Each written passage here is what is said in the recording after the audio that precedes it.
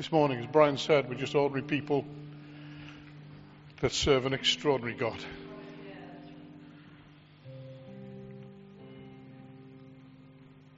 The Word helps us to understand the life in the Spirit. It helps us understand to be spiritual people. The Word helps us understand the works that He's prepared in advance for us to do. Marvellous. Nobody's ever redundant in Christ. Now we've gone to great expense with our next speaker. And her name is Katie Allen. Just a minute. Just get the kids sorted out, Katie, before you come. Bye, Courtney. Have a good time. All right? Yes? All right. Great.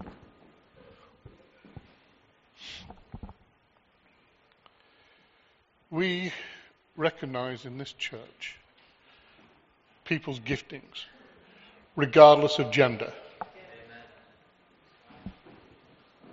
Regardless of gender. The only thing we hold dear to in terms of gender is in terms of government.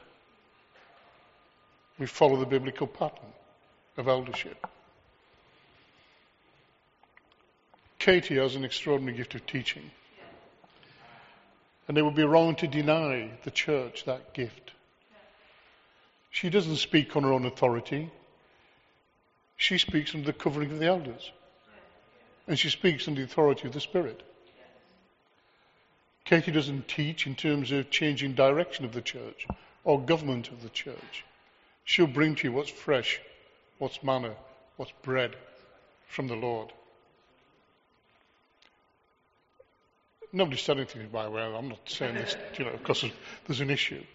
I just feel led to say this morning. Because sometimes we forget to recognize the local giftings.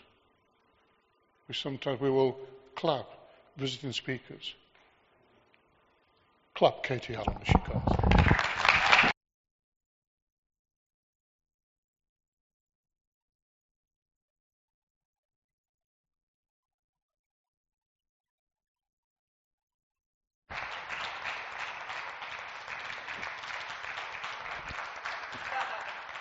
Can you hear me?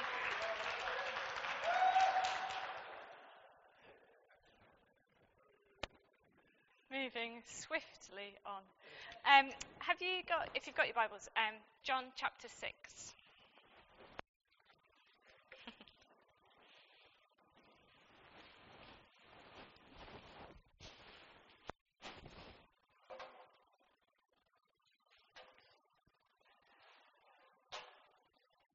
God hasn't finished speaking this morning. And He's in His amazing grace and wisdom, He's not about to change direction and say something else. He's going to carry on talking about the things He's already started speaking to us about. So we're going to just read to verse 15 in John 6, verse 1 to 15. After this, Jesus crossed over to the far side of the Sea of Galilee, also known as the Sea of Tiberias. A huge crowd kept following Him wherever He went, because they saw His miraculous signs as He healed the sick. Then Jesus climbed a hill and sat down with His disciples around Him. It was nearly time for the Jewish Passover celebration. Jesus soon saw a huge crowd of people coming to look for Him. Turning to Philip, He said, "Where can we buy bread to feed these people?" He was testing Philip, for he already knew what he was going to do. Philip replied, "Even if we worked for months, we wouldn't have enough money to feed them." Then Andrew, Simon Peter's brother, spoke up. "There's a young boy here with 5 barley loaves and 2 fish. But what good is that with this huge crowd?" "Tell everyone to sit down," Jesus said. So they all sat down on the grassy slopes, and the men numbered 5,000. The men alone numbered 5,000. Then Jesus took the loaves, gave thanks to God, and distributed them to the temple. Afterwards, he did the same with the fish, and they all ate as much as they wanted. After everyone was full, Jesus told his disciples, "Now gather the leftovers so that nothing is wasted." So they picked up the pieces and filled 12 baskets with scraps left by the people who'd eaten from the 5 barley loaves. When the people saw him do this miraculous sign, they exclaimed, "Surely he is the prophet we have been expecting." When Jesus saw they were ready to force him to be their king, he slipped away into the hills by himself. Lord laid on my heart this week a struggle to find what to share this morning. And that struggle in itself was the answer.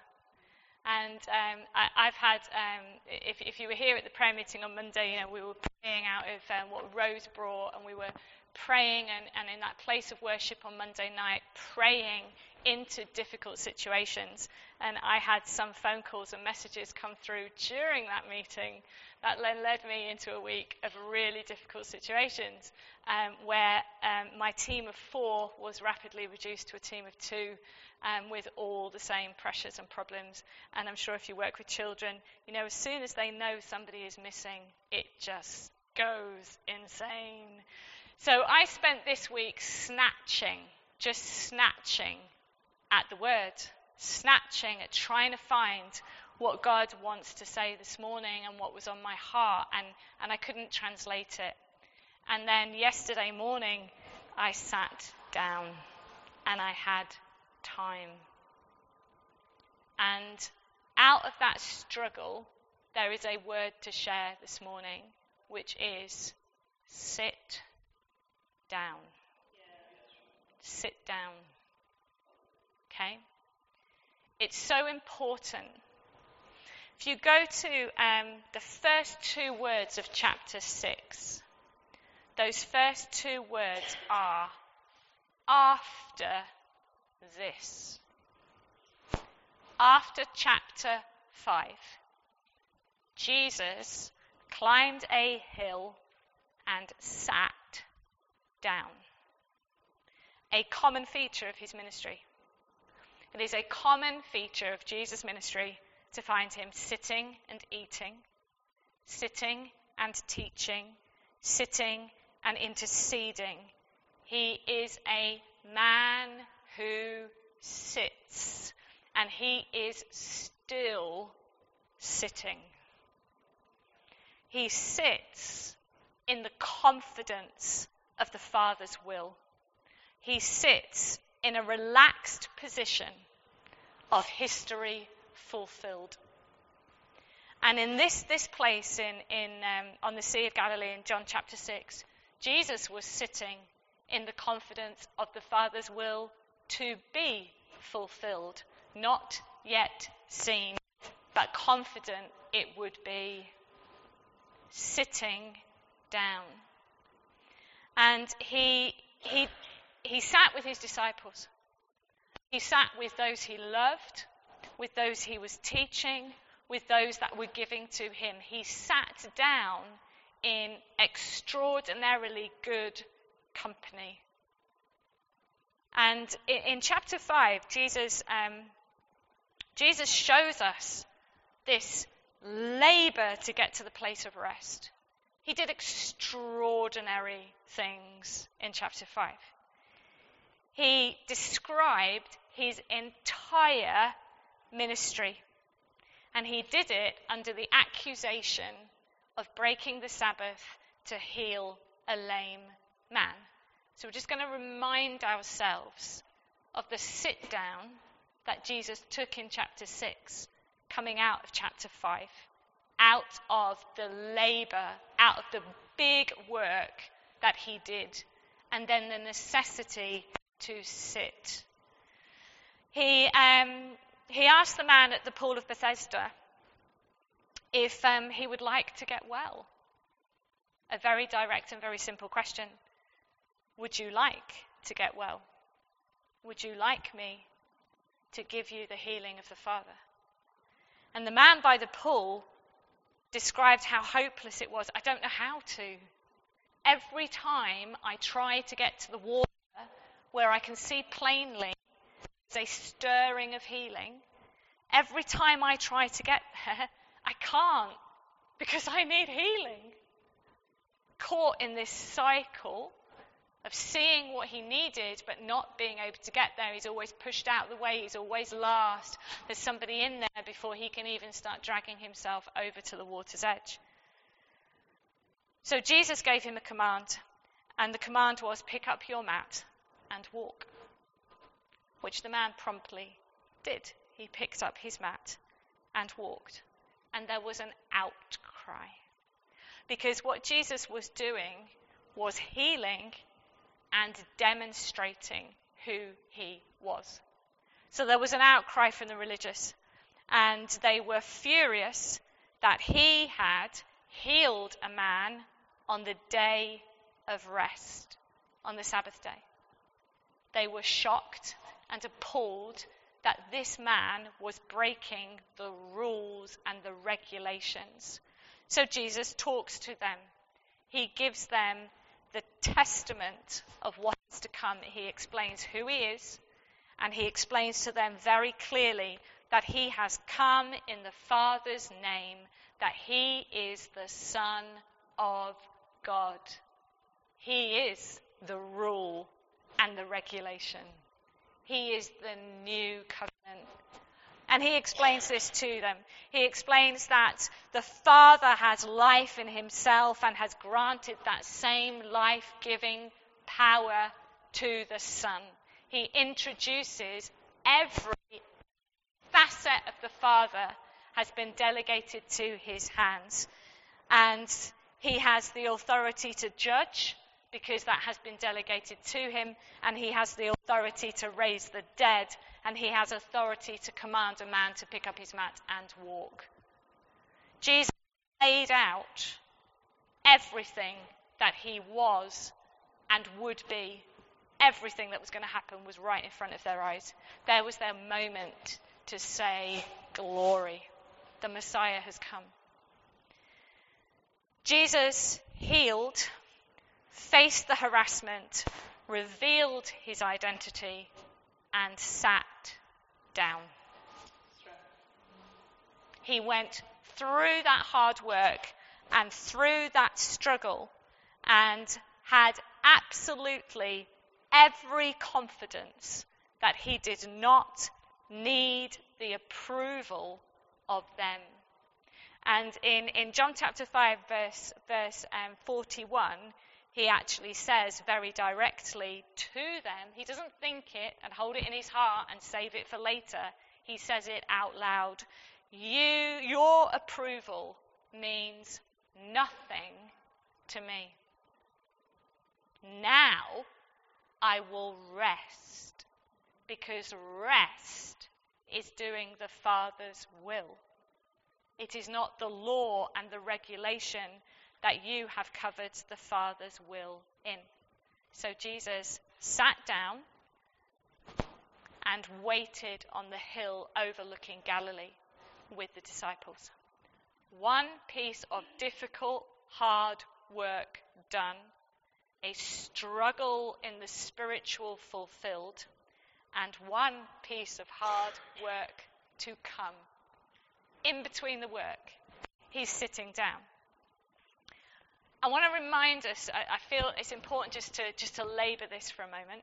I want to remind us as well that in Luke chapter 8, Jesus sat down in a boat, didn't he? In the middle of the sea, the same piece of water. He sat down, and I like the New Living Translation, because in verse 22 it says, he reclined to take a nap. Okay? Jesus is at rest.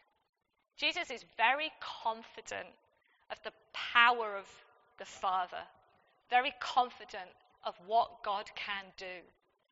And he was there in the boat, settled, reclining on cushions, I'm sure, And a storm so fierce blew up all around that the water was filling into the boat. And he was woken up by the panic and the terror of those he was with. And with words, he rebuked the wind and the raging waves, and the stillness returned. From that position of rest and authority, Jesus brings miracle, revelation, healing, a calm to the storm. In Luke 22, Jesus sat down with the apostles to have a meal. He sat down to share the Passover meal and bring the revelation that the bread and the blood has now got a new meaning. And he sat with the disciples and said, "Take this wine and take this bread. You are familiar with what they are. You are familiar that the blood around the lintel saved death from coming to your children. And you are aware that the bread fed you as you escaped over the sea into the Father's deliverance. Well, now there is a new covenant. Now you can take this, the bread and the wine, and you can remember me, my body broken for you, my blood shed for you." And in a place of sitting and quite probably reclining,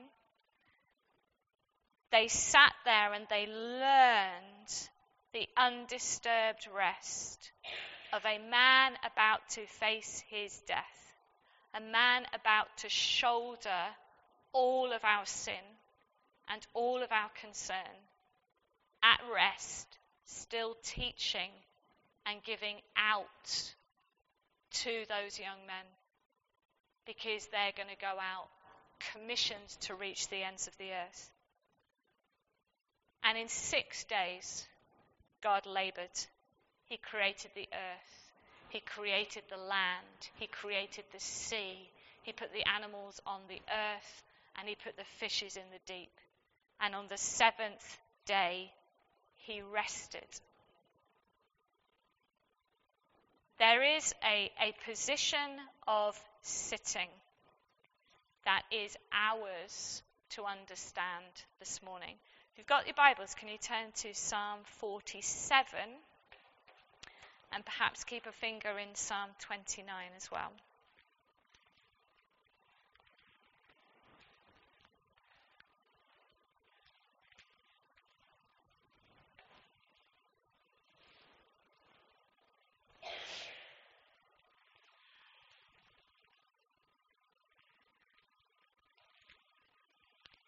Jesus explains in John chapter 5 that he was doing the will of the Father and that he couldn't do anything except what was the Father's will. And in Psalm 47, here is a description of what the Father was doing. Psalm 47, verse 7 to 8. "For God is the King over all the earth. Praise him with a psalm. God reigns above the nations, sitting on his holy throne." And Isaiah 66 verse 1 tells us more about that position. God is comfortable. God is at ease. He is sitting on his holy throne, and the earth is his footstool. He has his feet up. Such is the assurance, and we've heard it through the testimonies and the songs and the word that's becoming this morning. Such is the assurance of God that his position is seated and the earth is his footstool. But I want to look at Psalm 29 as well, because it is not a passive position. It is not idleness. It is not sleepiness. It's not a slumbering God who we have to wake with our shouts and our pleas. It is a position of such confidence and such authority that from sitting, From sitting, there is a command that comes out from heaven. The voice of the Lord echoes above the sea. The God of glory thunders. The Lord thunders over the mighty sea. The voice of the Lord is powerful. The voice of the Lord is majestic. The voice of the Lord splits the mighty cedars. The Lord shatters the cedars of Lebanon. He makes Lebanon's mountains skip like a calf. He makes Mount Hermon leap like a young wild ox. The voice of the Lord strikes with bolts of lightning. The voice of the Lord makes the barren wilderness quake. The Lord shakes the wilderness of Kadesh. The voice of the Lord twists mighty oaks and strips the forests bare. In his temple, everyone shouts glory. The Lord rules over the floodwaters. The Lord reigns as king forever. The Lord gives his people strength. The Lord blesses them with peace. There is no struggle in the Father and the Son. There is no struggle in jostling for position, and there is no struggle in the position they take. There are no tired limbs. There are no sore feet. This is a position of undisturbed rest and complete authority, and that is our inheritance.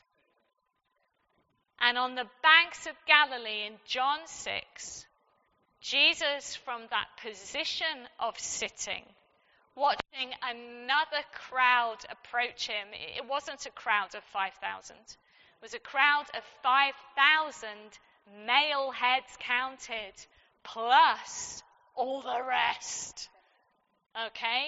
The babies, the children, the kids, the youth, the women, rushing to hear Jesus. And seeing their need, he said, the best position you can take is the position I command you to take. Sit down. To receive, sit down. And I believe that God is saying this to us. I believe he's saying to us, let the chair take the weight. Let the grassy slope take the weight. Because the struggle has already been handled. It is glorious fact, glorious historical fact, that the chairs on the leg that he's got for you to sit on are the chairs that have come out of resurrection glory. They are welded in glory. They are stitched together in glory. This is a beautifully crafted spot for you to sit on. It is sitting in the company of Jesus. It is currently historical fact that we can sit in the rest and the authority of the resurrection. And it is future fact that we will take a seated position in glory. Jesus said, tell them to sit down. Do you know that your eternal future is a future of sitting in the authority and rest as a son of God? Going to look at the scriptures. It's true. So the struggle is finished, and we are already in possession of wonderful, glorious fact. We have, I think Watchman Nee calls it, an honourable station, a sitting position, because the weight has already been crafted for us to fall back into. Can you turn to Ephesians chapter 1?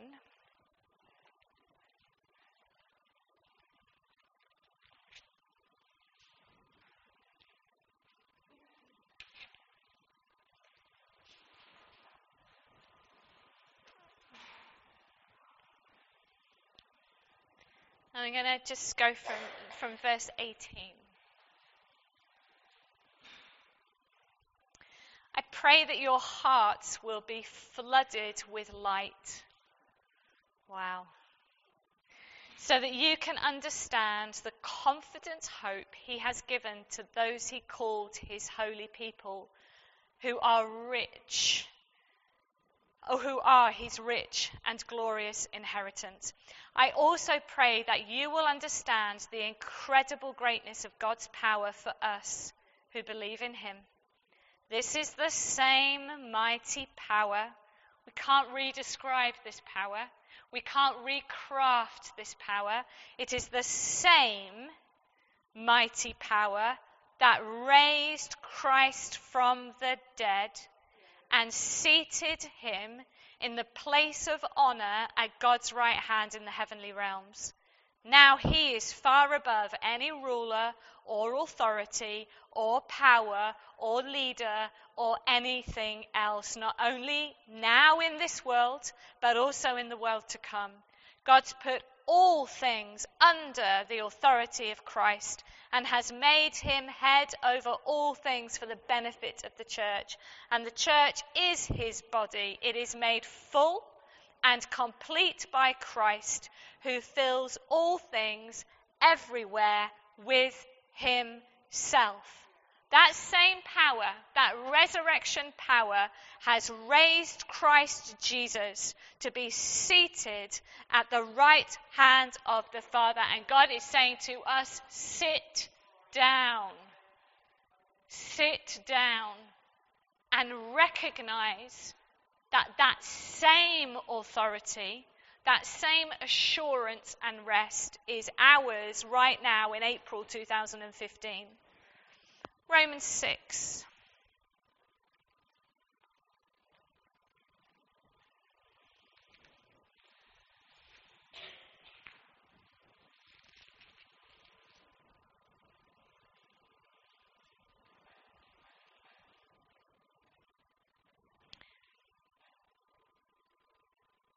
From verse 1. You look at Romans 6 and you go back a verse and back from verse 1. Well then, should we keep on sinning so that God can show us more and more of his wonderful grace? Of course not. Since we have died to sin, how can we continue in it? Or have you forgotten that when we were joined with Christ Jesus in baptism, we joined him in his death? For we died and were buried with Christ by baptism. And just as Christ was raised from the dead by the glorious power of the Father, now we also may live new lives. Since we have been united with him in his death, we will also be raised to life as he was.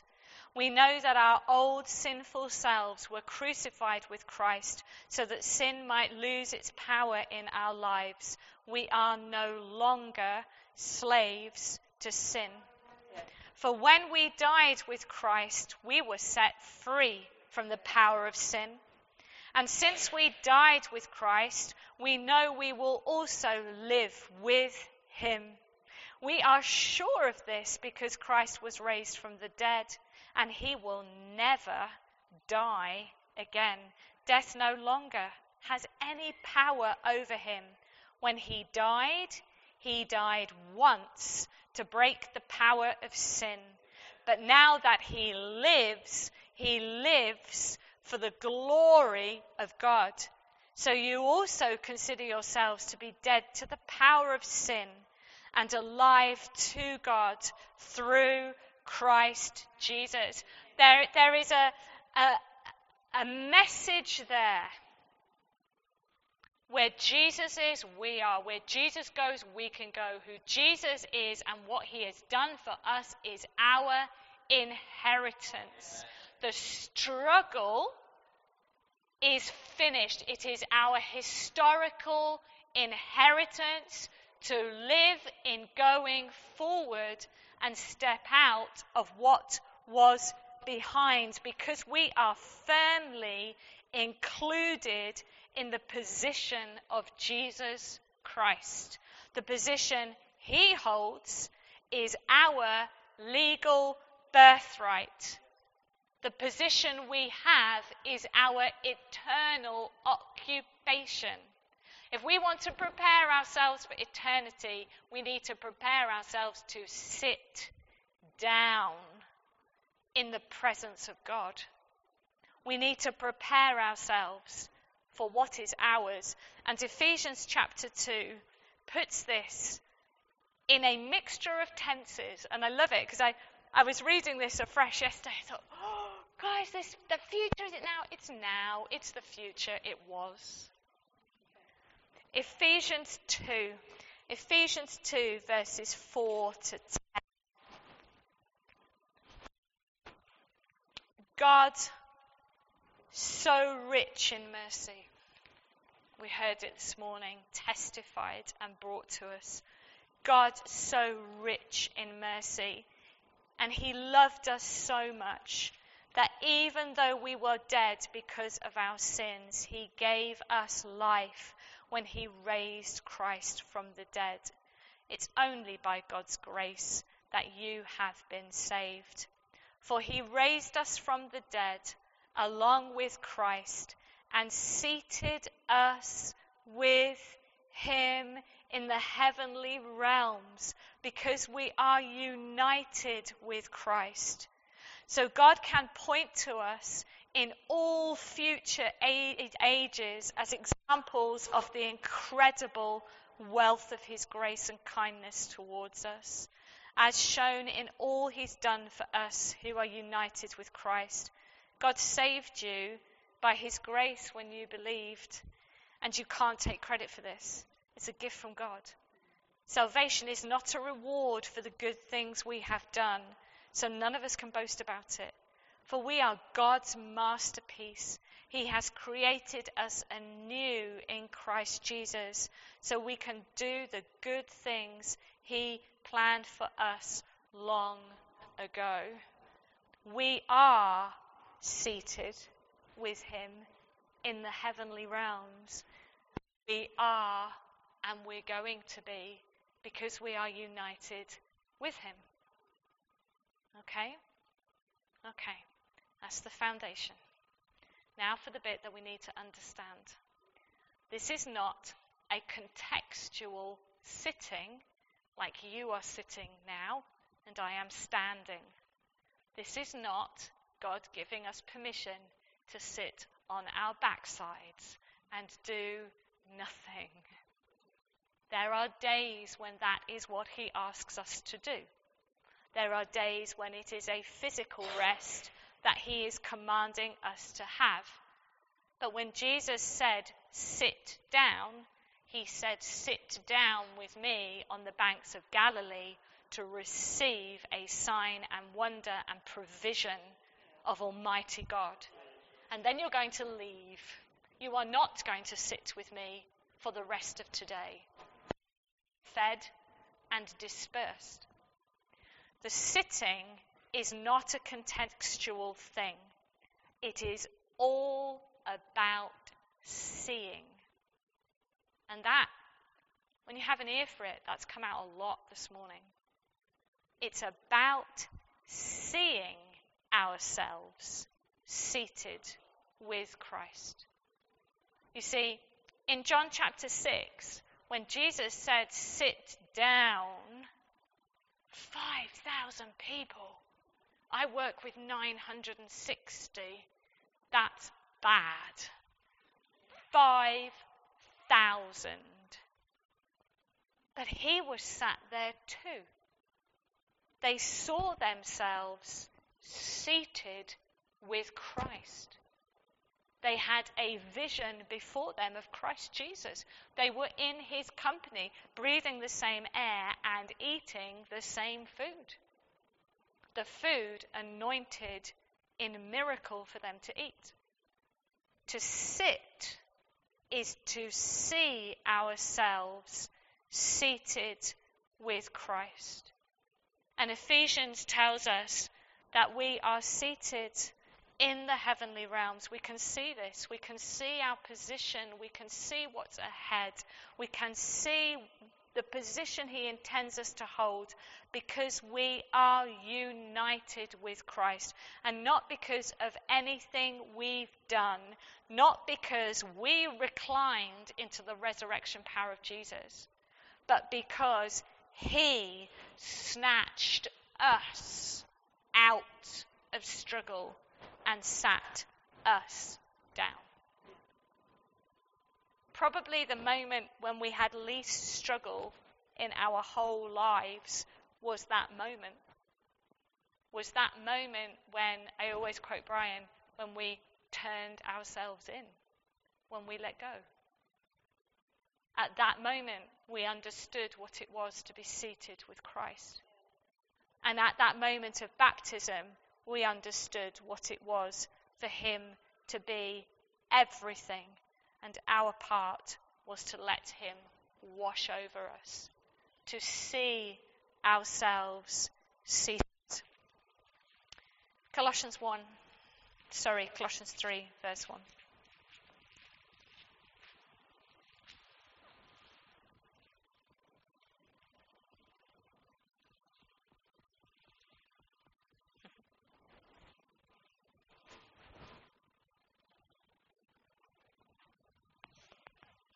It's almost like these scriptures. I was reading this again this morning, and it fascinates me when God stitches things together. And I was reading this morning, and it's almost like it all just rolls into, see what I'm saying? See what I'm saying? Can you see what I'm saying? And in Colossians 3, since you have been raised to new life. Did this verse know the verses we've just read? Since you have been raised to new life with Christ, set your sights, and this is how New Living puts it, set your sights on the realities of heaven. Oh, that got my attention. Lord, what are the realities of heaven? Oh, Katie, the reality is where Christ sits in the place of honor at God's right hand. Since you have been raised to new life with Christ, set your sights on the realities of heaven, where Christ sits in the place of honor at God's right hand. Think about the things of heaven, not the things of earth. For you died to this life, and your real life is hidden with Christ in God. And when Christ, who is in your life, is revealed to the whole world, you will share his glory.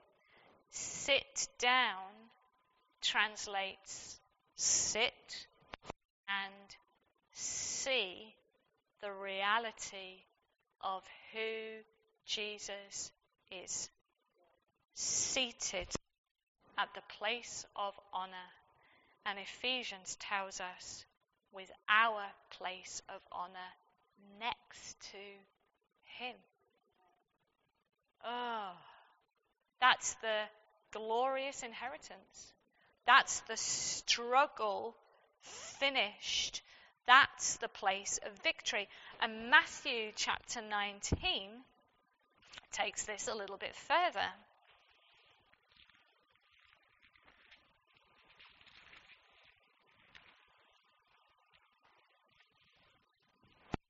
Verse 28.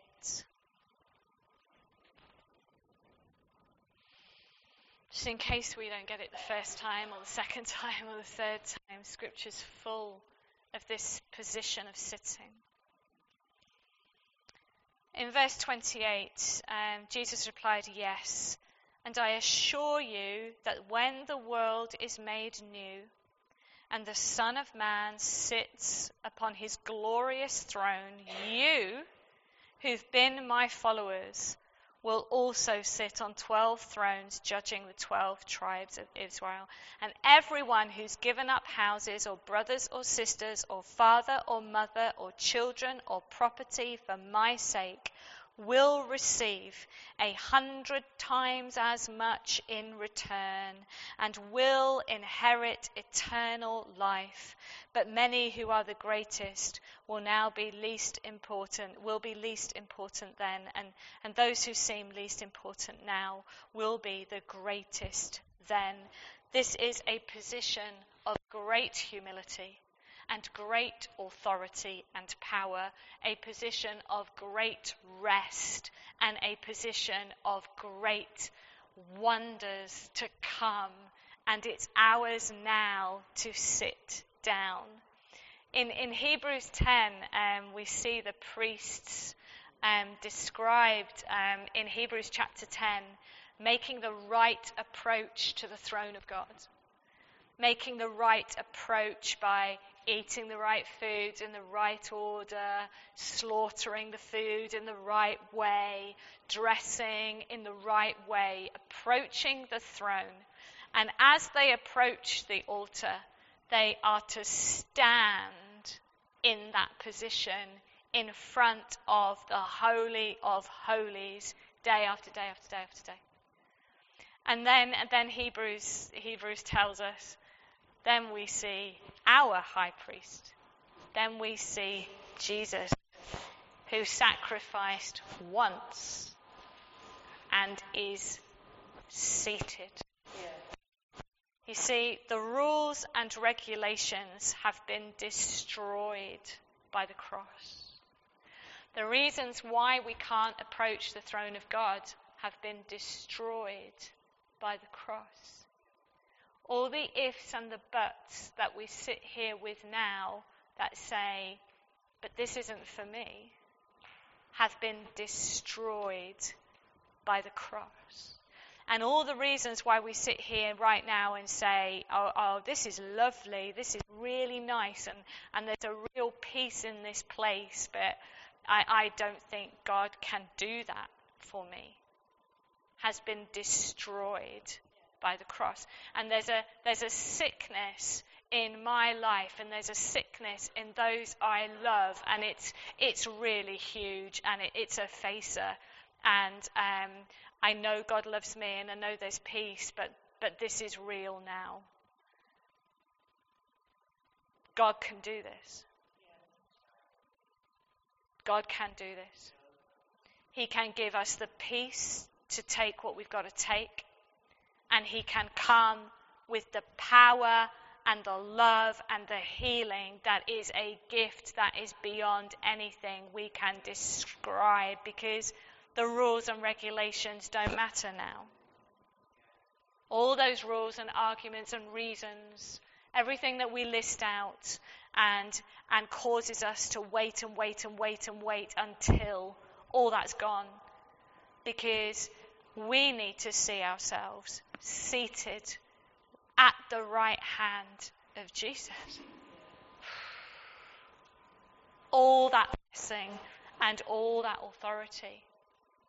And if he doesn't meet the needs that is desperate for us, he has something. He has a peace, a grace. He has something. He has something to give us that will show us how to bear it and show us how to be those who worship him in spirit and truth. Show us how to be those who are not chained up by what we're waiting for, but those who are free to sit down and see him as he is, and therefore see ourselves as we are. In God's presence, all our excuses disappear. And in God's presence, he brings something into our problems. And one of the things we were reminded about on Monday night, those problems might still be our responsibility, but he brings the seated, victorious, historical fact of glory into all that stuff. So there they were, we're just going to finish here. There they were on the grassy banks of the Sea of Galilee, sat looking at Jesus. sat in an incredible place. And they looked at Jesus, and he took 5 chunks of bread and 2 fish. And I don't think we're talking tuna. I think we're talking fish. 2 little fishies. And it multiplied. The position of sitting in the presence of Jesus and seeing who he is a position of abundance. It is a position of the impossible going into the hands of God and being altered by his great love. And it is a position to see and receive and go on and act in what he gives us to do. It's a position where his strength becomes everything and our strength recedes and recedes. Sitting in the presence of Jesus is a seedbed of miracles. So we've been sat this morning receiving. We've been sat in the presence of Jesus. We've been stood in his presence. We've received testimony, song, exaltation, encouragement. We've been in that place of worship. And we're going to come now and we're going to take the bread and the wine. And we're taking it to see Jesus. We're going to eat bread to receive the sacrifice of Jesus. And we're going to drink of the wine to receive the sacrifice of Jesus, to see him more clearly. And to say to him, Lord, here I am. This is all very nice, but here I am, and you know what's going on for me. We're in this place right now, seated in his presence, full of word and scripture that we can go and chase up and down again later, that we can enjoy for ourselves and say, Lord, what are you saying to me in this? You seated so comfortably and so confidently, what are you saying to me? What can you do for me right now? What do I need to see in your face? How do I stare at you? And how do you come into the little house that I live in and bring heaven into the reality of what's on my table? How do you multiply what I have in my life into something that's going to feed thousands, that's going to give out to thousands, that's going to see my community changed, my city changed, that's going to restore the world order because that's gone? Lord, it matters that I see your face. It matters that I sit down and take time to see you. So I wonder if we've got any stewards still. Yeah, great. I wonder if stewards could prepare the bread and wine. We're just going to pray. Guys, are you okay to bring back? And I was chatting to Ian this morning and before we came out, and I just felt this morning that when I was preparing this, God was talking about healing. And we've heard this morning about the need for healing, and we've heard testimony of great healing. So we're going to ask the stewards I'm going to pray, and we're going to ask the stewards to bring the bread and wine out. It is scriptural, if you need healing, to ask the elder to anoint you with oil. It is scriptural, if you need healing, to come and receive prayer. And God will respond. He will never not answer you. He will respond. He will bring you something that you need in that. And praise God, he's going to give us more miracles of healing. I believe that. So Lord, I thank you. I thank you, God. I thank you so much that your great sacrifice, oh God, that's my inheritance. That's my brothers and sisters' inheritance. To know the full assurance of who you are, what you've done, what you can do, and what you will do. Lord, you are love. You are grace. You are peace. And I thank you that it is our position, our correct position, to learn to see you and to see ourselves with you, to sit down in your company. And I pray, Holy Spirit, that you will quicken the authority of the bread and the wine to us. Lord, we take it seriously. This is your body. We take it, we eat it, we drink in remembrance of you. And we believe in your real presence. You are present with us, Jesus. You have been present with us all day. So when we eat and we go through that casual process of eating and digesting, we are in a place to receive you, Lord. To receive you powerfully. Lord, start to minister to the needs in the room, to the heart's desires into the room. Start to cause a spirit-to-spirit depth of sitting in your presence. And Lord, where we need to get up and say, please pray. This is for real. This needs prayer. It's serious to me. It makes a difference to me. Then, Lord, quicken us to ask and receive, and quicken us to see more of you in that, Lord. For it's you who ministers to us, Lord. It's you who heals. It's you who answers us.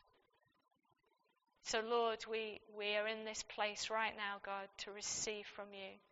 And let every heart be open, and let every heart bring its testimony of what you did, because we believe you make difference, God. You make changes.